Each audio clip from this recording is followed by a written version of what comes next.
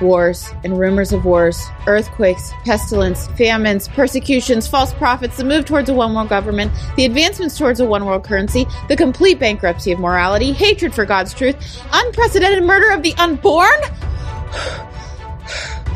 Are we in the apocalypse? No, but we are right on the edge. And there is a book in the Bible that tells us exactly how to live in such a time. 2 Thessalonians. Open up your Bibles there. We are the generation that could see the return of Jesus Christ. We are living on the edge of the apocalypse. That's why it's so appropriate for us to walk through this particular passage of Scripture. We've seen already that payback is coming. We've seen the day of the Lord is coming. We see the Antichrist is coming. This is all ahead, and it is going to happen exactly as the Lord told us it was going to happen. So, what do we do? While we wait? Well, in the meantime, we pray. I'm going to talk about prayer today. And right now, some of you are like, awesome! This is like once a quarter, Pastor Jeff gets up and I feel really bad about my prayer life, right? He's going to lay on the guilt trip, pack your bags, here we go. No, we're not going to do that. I just want us to, for a moment, just take a giant step back. And I just want us to think about, and we believe God's Word, right? Right? Okay, don't leave me up here. We believe God's Word, right? Therefore, the truth is, prayer is having audience with God. The Bible says He moves when we pray, and we know that it matters. And along with the Word of God, it's the most important resource that we have. And prayer is actually very easy to do, right? We're just simply talking to God. And anyone of any age can do that. Living in any culture, with any IQ, whatever education background you have, through Jesus Christ, we have access to the throne of God. Prayer is so easy to do. So let me ask you, why is it so hard to do? I think a problem for a lot of Christians is this. Permission to speak freely? Thank you. It's boring. It's boring. Now, the concept certainly isn't, and God absolutely isn't. But I think a lot of Christians have made prayer boring. That's what we've made it. You're like, how did that happen? It's because we pray the same old things about the same old things. That's how that happens. Right? We get down on our knees. I print out the prayer list here that you guys submit. I print it out, get on my face.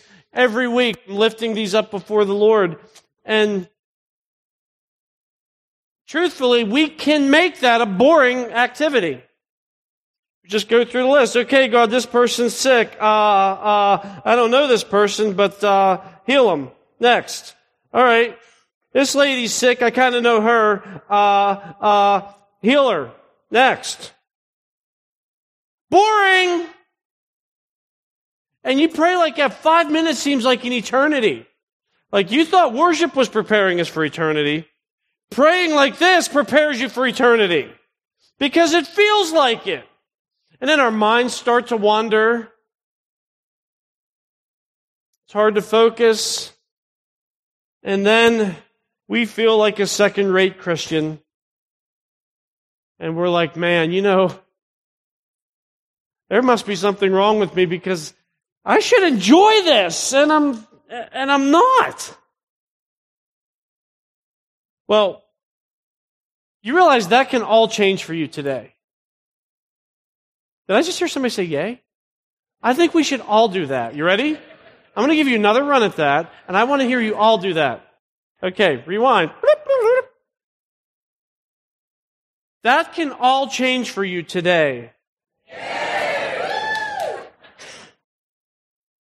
I love this church.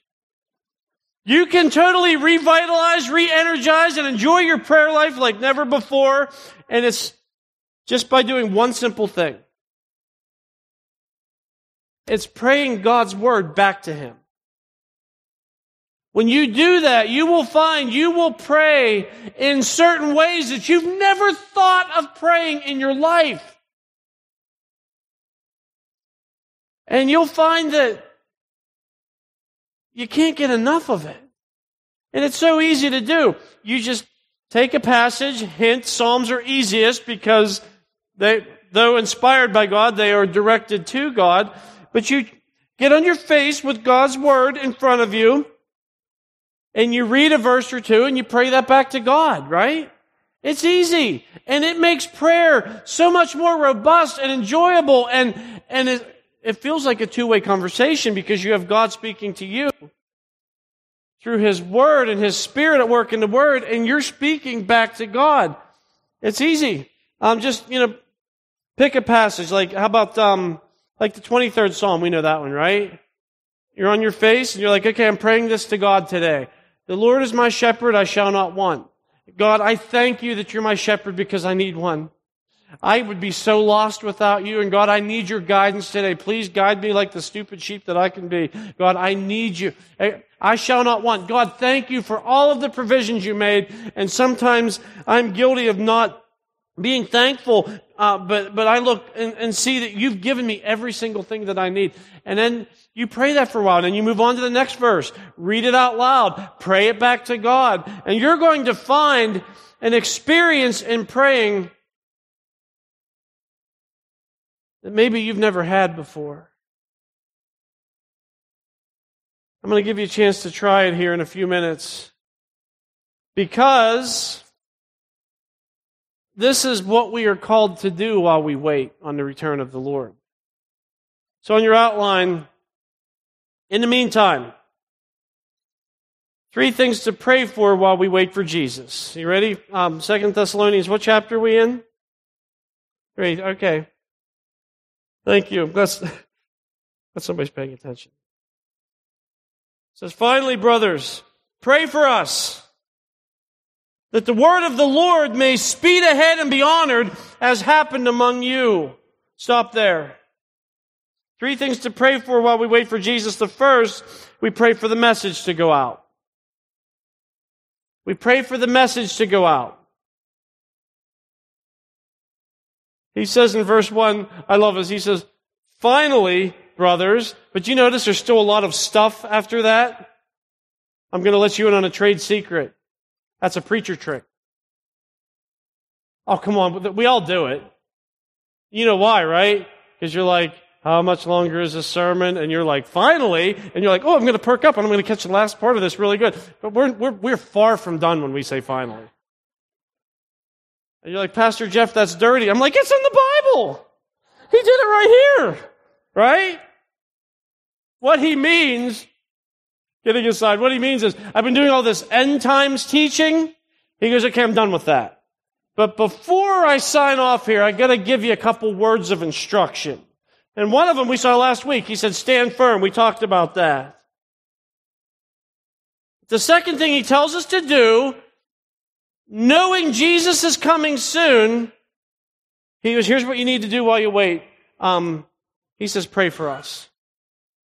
Pray for us. Literally in the Greek, what he's saying is continually surround us with prayer.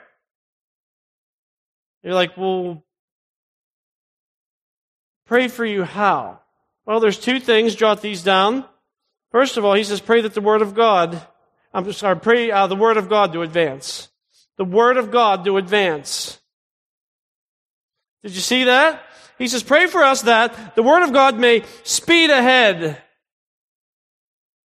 Literally, that is run. He goes, pray for us that the Word of God may put on track shoes and take off running. It's a concept straight from the Old Testament. Psalm 147:15 says, He sends out His command to the earth. His word runs swiftly. And Paul says, hey, church, you need to pray for this. And notice the prayer is focused first for the message. Because that's what changes people. He's like, yeah, pray for us. Like, what for what though? That the word gets out. And understand, whether it's me standing here or Alex here in a couple weeks or whoever is standing here, it's not about us. It's about the Word of God. I said one time, I'm really nothing more than a glorified microphone. And somebody said, glorified? Hey, they're right. They're right. I accepted that rebuke. But he says, pray that the word gets out because that's what changes people. The gospel changes people. People who realize, maybe there's somebody here who needs to realize that by nature I am a rebellious, wayward sinner. I've turned my back on God. I know that I've done so much wrong before God and before other people. I know I'm guilty of sin. And I know I deserve to be punished for that. And the message is that God loves you so much that He sent His Son to die in your place. He took all of your sin on Himself. And when Jesus Christ was on the cross, He was bearing God's wrath for your sin and for my sin. So that God could say, you are forgiven because of what my Son did for you. The message is that Jesus Christ rose from the dead to give us the promise of eternal life. That's the gospel. And Paul says, pray that gets out. Secondly, letter B, not just pray the Word of God to advance, but pray the Word of God to be accepted. Did you see that? He said, may speed ahead and be honored as happened among you. He says, so let the Word of God be preached. Let the Word of God be preached accurately and compellingly, and let the Word of God be preached accurately and compellingly to people who will receive it. All right. Finally, that was to get you to perk up. Because I'm about to say something that I've shared different times over the years, and every single time I share this, it gets a negative reaction from one or two people. So I want you to hear me out. As we're talking about prayer, notice he says here, pray for us. And obviously the context here is evangelism. Evangelistic prayers in the Bible are always primarily directed at God's people. Hear me. Because somebody's going to walk away from this and say, Pastor Jeff says you shouldn't pray for lost people. I'm not saying that. You can pray for lost people if you want. Here's what I am saying. That is not the pattern of the New Testament.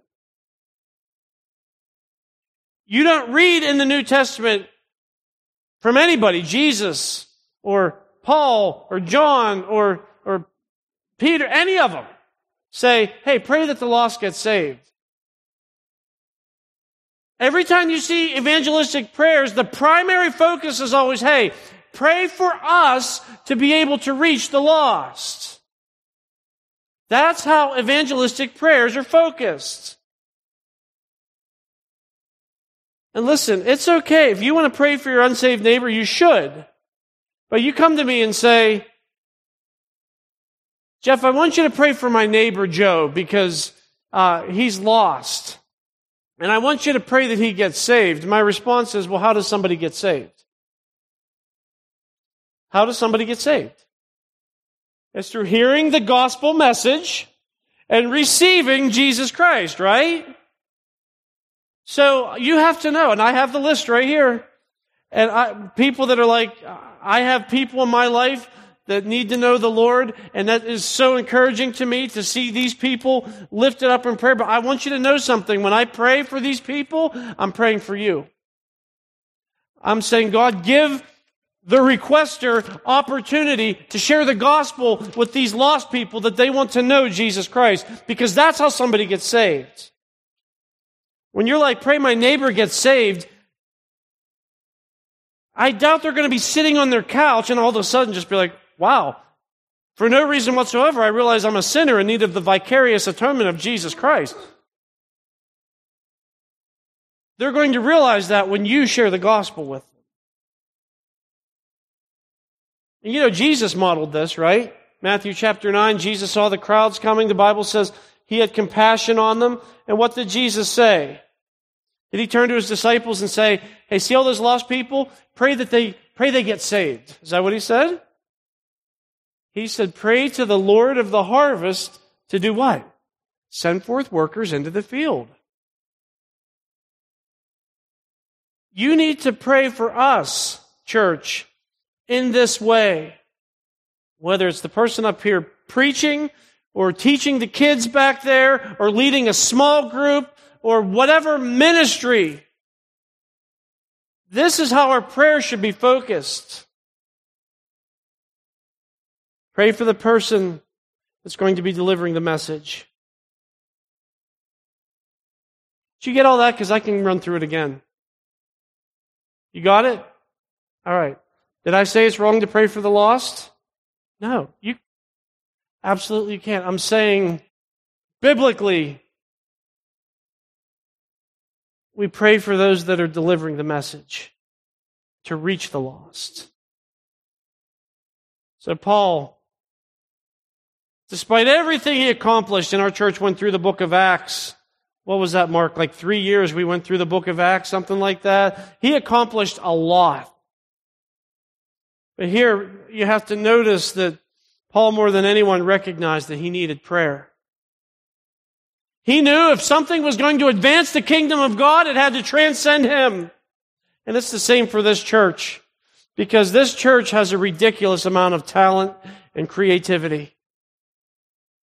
This church has the most amazing Christians in the Pittsburgh area, dare I say Pennsylvania, maybe the world. And that is awesome. But there's a danger that comes with that kind of talent and creativity. And it becomes easy for us to trust our own resources and start thinking that we don't need God's resources. Like, hey, we sounded pretty good today. The sermon was somewhat intelligible. We didn't lose any of the kids in children's ministry. But natural ability means nothing apart from God's power. That's why Paul says, hey, before I sign off here, you got to pray for us. Because we are working on getting the gospel out. Let it run and let it be honored. And pray for us so that would happen. Number 2, pray that the messengers would be protected. 3 things to pray for while we wait for Jesus. The messengers to be protected. Look at verse 2. First of all, he says we want to pray for protection from evil men. Verse 2.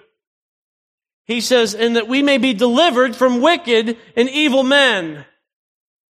For not all have faith. Wicked and evil. Wicked means capable of harm. It's just the kind of person whose life's ambition is to inflict harm on other people in some way. You know people like that. Spiteful people. That's wicked. Evil speaks to those who corrupt others. They're just a nasty influence, and they try to get other people on board with their nastiness. And Paul says, hey, we need delivered, literally rescued from those who would harm us. And I need you to pray that we would be protected from such people. That last phrase, he says, for not all have faith. Have you noticed that? Have you noticed that? Not everyone has faith? Yeah, that seems kind of obvious. Not everyone has a saving and growing relationship with Jesus Christ. I have noticed that. But I've been thinking a lot about that this week. He says, for not all have faith. And I have to wonder if what Paul was talking about when he mentions the wicked and evil men, is he talking about problems from within the church? I mean, it's obvious, like, those outside the church don't have faith. I just have to wonder, is he saying that there's people in the church that are causing problems? Like, by the way, not everybody sitting in church is a Christian. Is that what he's saying? I don't know. But take it from someone who's been in ministry for over 2.5 decades. The worst problems and the hardest issues and the most destruction does not come from the people on the outside of the church. Almost without exception, it comes from the people from within the flock. The most heartbreaking and discouraging and stressful pain has been inflicted by those that we've loved, those that we've poured into, those that we've encouraged, all the little Judases that were with us for a while, but were never really with us. That's what hurts, right? Aaron can tell you. People outside the church, any problems we've had with them, that doesn't bother me for a second. You know what? Lost people act like lost people, right? People who don't know Jesus act like people who don't know Jesus. That doesn't bother me. But Aaron can also tell you how many sleepless nights I've had from the pain that's come from somebody in the flock. I kind of lean towards, I think that's what he was talking about there. And I know that many people sitting here and watching this stream, you know exactly what I'm talking about. It says, not all have faith. Look at verse 3. He says, but the Lord is faithful. Don't you love that contrast? He's like, not all have faith, but God is faithful. You don't have to worry about Him. He always delivers. He's always faithful despite evil men and despite Satan's campaign against God's people. Look, he goes on to say, He will establish you and guard you against the evil one. That leads to letter B under number 2, protection from the evil one. Because not all of the attacks on the church are physical. In fact, I would clarify that by saying I think relatively few attacks on the church are physical. The overwhelming majority of attacks on the church are going to be spiritual from the evil one. Accusations, discouragement, those kinds of things. And he says God is faithful to establish you and to guard you against Satan. Now look, Satan's powerful. There's no question about that. But let's not give Satan too much credit. Because some Christians are sort of preoccupied, I think sometimes more with the devil than they are with the Lord. The devil's doing this and the devil's doing that. And my life's hard because the devil did this and the devil made me do that. And the devil this and the devil that. And can I just give you a gentle reminder from the book of Job? Satan doesn't do a thing apart from God's permission. And when you embrace that truth, that gives you so much trust and confidence and joy. He's doing nothing unless God greenlights it. And if God says, no, I'm not going to allow that, it's not going to happen. Because Satan, too, is under the sovereign of the universe. And the way that we appropriate that trust and that confidence and that joy and knowing that God is sovereign even over the evil one, you know the way we appropriate that? It's through prayer. That's why one person said one time, the one who kneels before God can stand before anything. Right? So we not only pray for the message, we pray for God to protect the messenger, to keep the message going. So in the meantime, 3 things to pray for while we wait for Jesus. Number 3, finally, the motivation to come from the Lord. Here's something you need to pray for. You need to pray for the motivation to come from the Lord. You're like, motivation for what? Look at verse 4. He says, and we have confidence in the Lord about you, that you are doing and will do the things that we command. He's talking about obedience. Paul says, I'm confident in your obedience. And obedience to the Lord, to the Word of God, is the mark of every true, sincere follower of Jesus. And again, notice, he doesn't simply say, hey church, I'm praying that you obey. He says, I know that you will. How do you know? Look at verse 5. He says, may the Lord direct your hearts to the love of God and to the steadfastness of Christ. This is what we should be praying for as a church. That the Lord would direct our hearts. Literally in the Greek, it means straight. In other words, may the Lord put a direct path straight to the heart of God. That's what he's praying for the church. And you're like, well, what does that have to do with obedience? You see, that's what has to motivate our obedience. I shouldn't have to threaten you to obey God. I shouldn't have to bribe you to obey God. I shouldn't, heaven help me, I shouldn't put some legalistic construct together to try to guilt you into obeying God. None of those things are right motivations. There is only one right motivation to obey God. And it's going directly straight to the heart of God.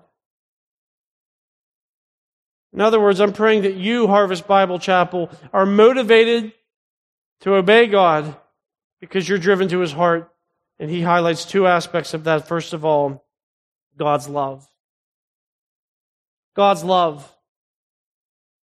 John 14:15, Jesus said, if you love me, you will keep my commandments. The opposite's true as well. If you don't love me, you won't keep my commandments, right?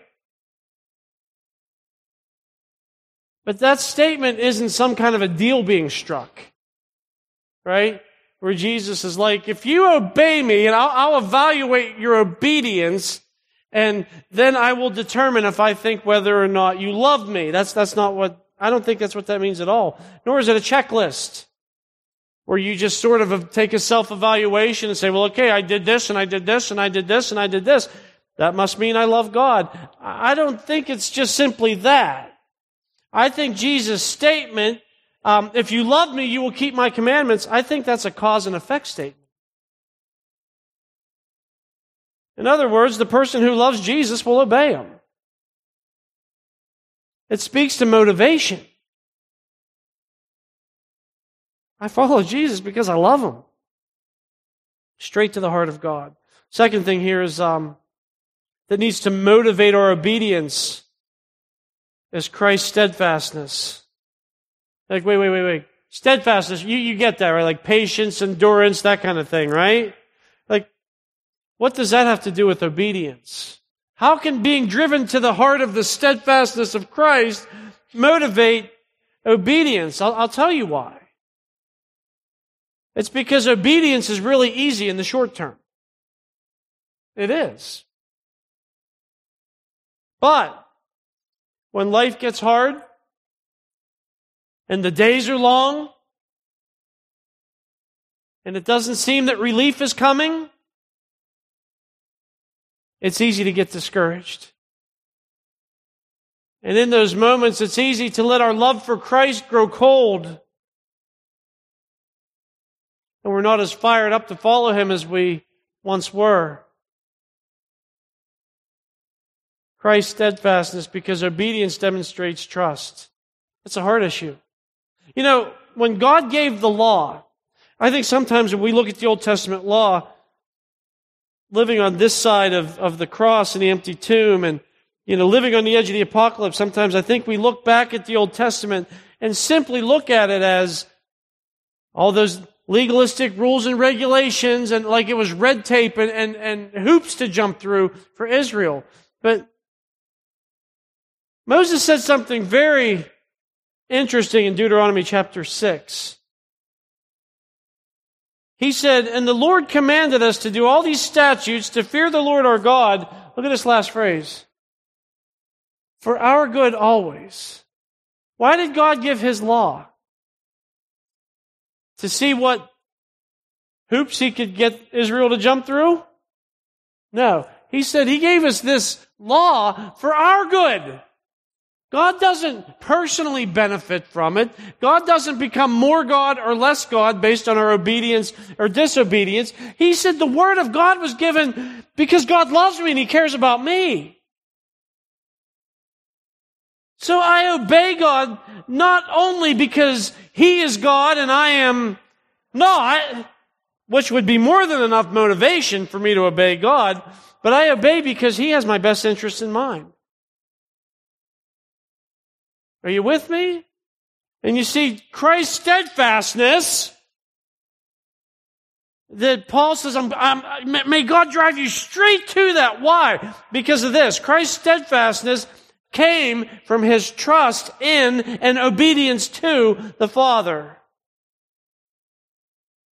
There wasn't a person that walked this planet that had more steadfastness than Jesus, more endurance, because there was nobody that had more trust in the Father. That's why Peter says in 1 Peter 2:23, it says, when He, Jesus, was reviled, He did not revile in return. When He suffered, He did not threaten.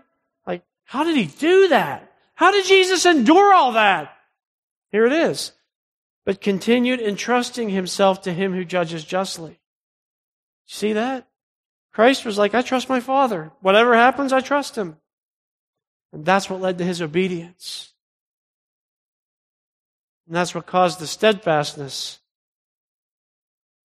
that Paul is praying that we are driven to. Like Christ, we are motivated to obey God because we trust God, even in the hardest times. So at the beginning I said, you want to revitalize your prayer life, pray God's Word. And this is plug and play right here. He tells you exactly the things that the church should be praying for. Right? And you're like, good to know. Thank you. Thank you, Jeff, for informing us. I will pray about these things this week. Is that what we say at this church? I will pray about these things this week? Is that what we say? Oh, come on. What do we say? Let's pray right now. So how can we look at what God's Word has to say the church should be praying for and leave this place without praying for these things as a church? Doesn't that sound like a good idea? It sounds like a good idea to me. So here's what I want you to do. I want you to stand up and I want you to get into prayer groups. Just get a couple people nearby and listen. We say this all the time. This is absolutely true. If you prefer to stand and pray by yourself, this is a no judgment zone. You can do that if that's what you choose. But this is a safe place and you're surrounded by people here who love you and who want to seek the Lord with you. So I want you to stand up, get a couple people nearby. But usually when we do this, we go around and take prayer requests. We're not going to do that this time. You're going to get in your prayer groups, and I'm going to give you each of these things that we talked about. And I want somebody from your group to lift that up before the Lord for just a minute or two, and then I'll announce the next one. And we're going to laser focus as a church praying for these things, all right? So go ahead, get in your prayer groups, and Darren's going to play. And I will give you your instructions in a minute. All right, I'm going to announce these. I want somebody in your group to lift this up before the Lord. The first thing that Paul said we need to pray for is for the message to go out. So I want somebody in your group to pray that the Word of God would advance from Harvest Bible Chapel with our ministry here in our community and our mission work all over northern Thailand and beyond. Pray that the Word of God would advance.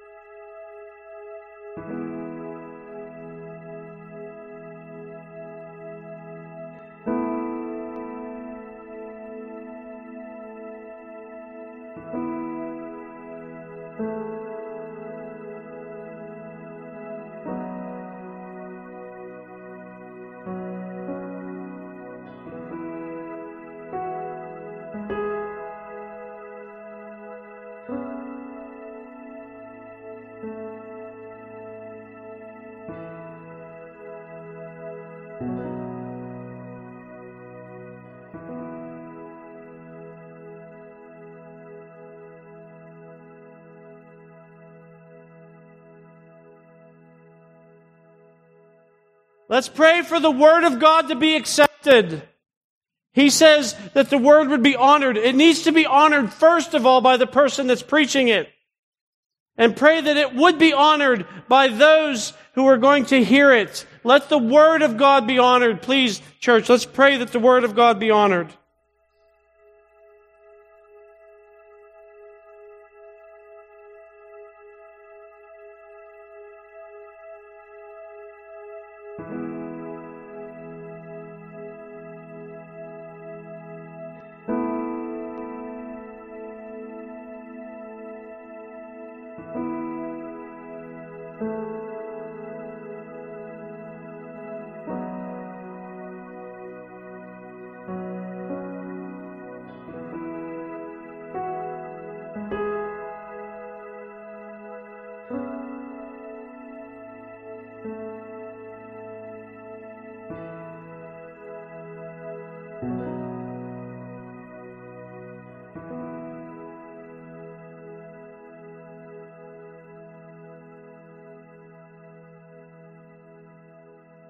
So church, we not only pray for the message to go out, let's take a couple of minutes and pray for the messengers to be protected. First of all, he said pray for protection from evil men. Pray that we would be protected from wicked and evil men.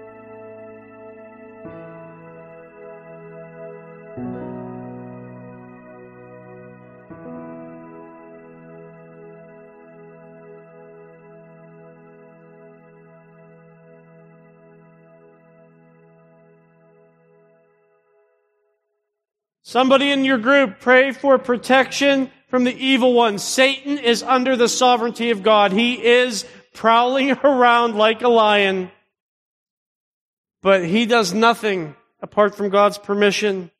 And we see very clearly in His Word, we are called to pray for protection. Deliver us from the evil one. Jesus taught us to pray. Pray that this church would be protected from the evil one.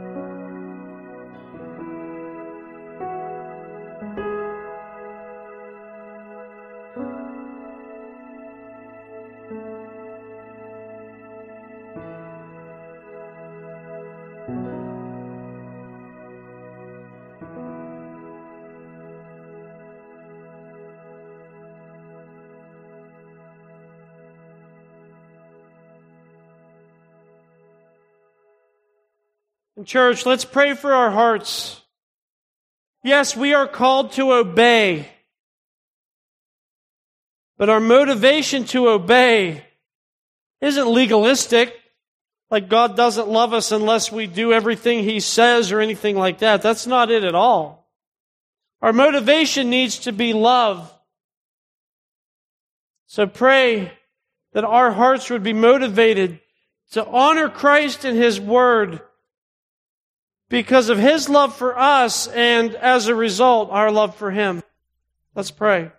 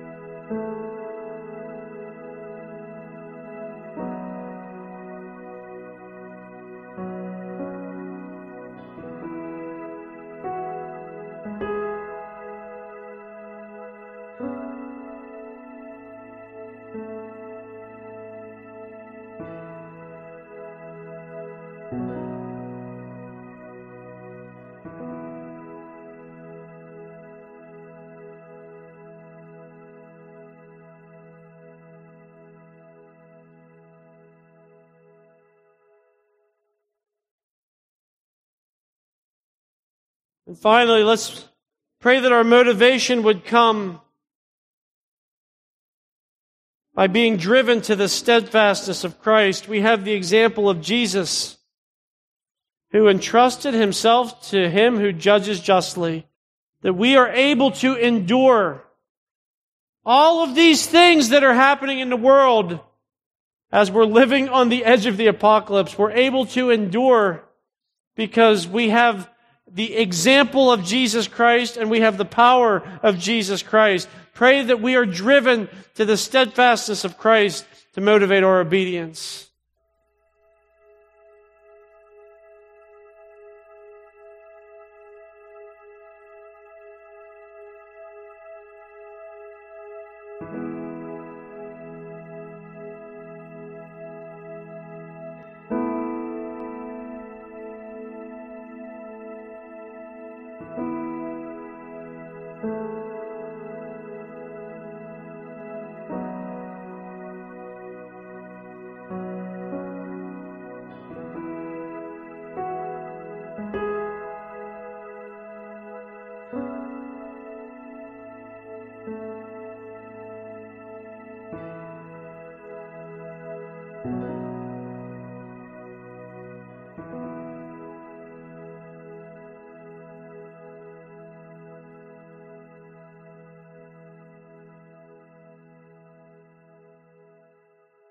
Our Father in heaven, as we close this particular time of prayer,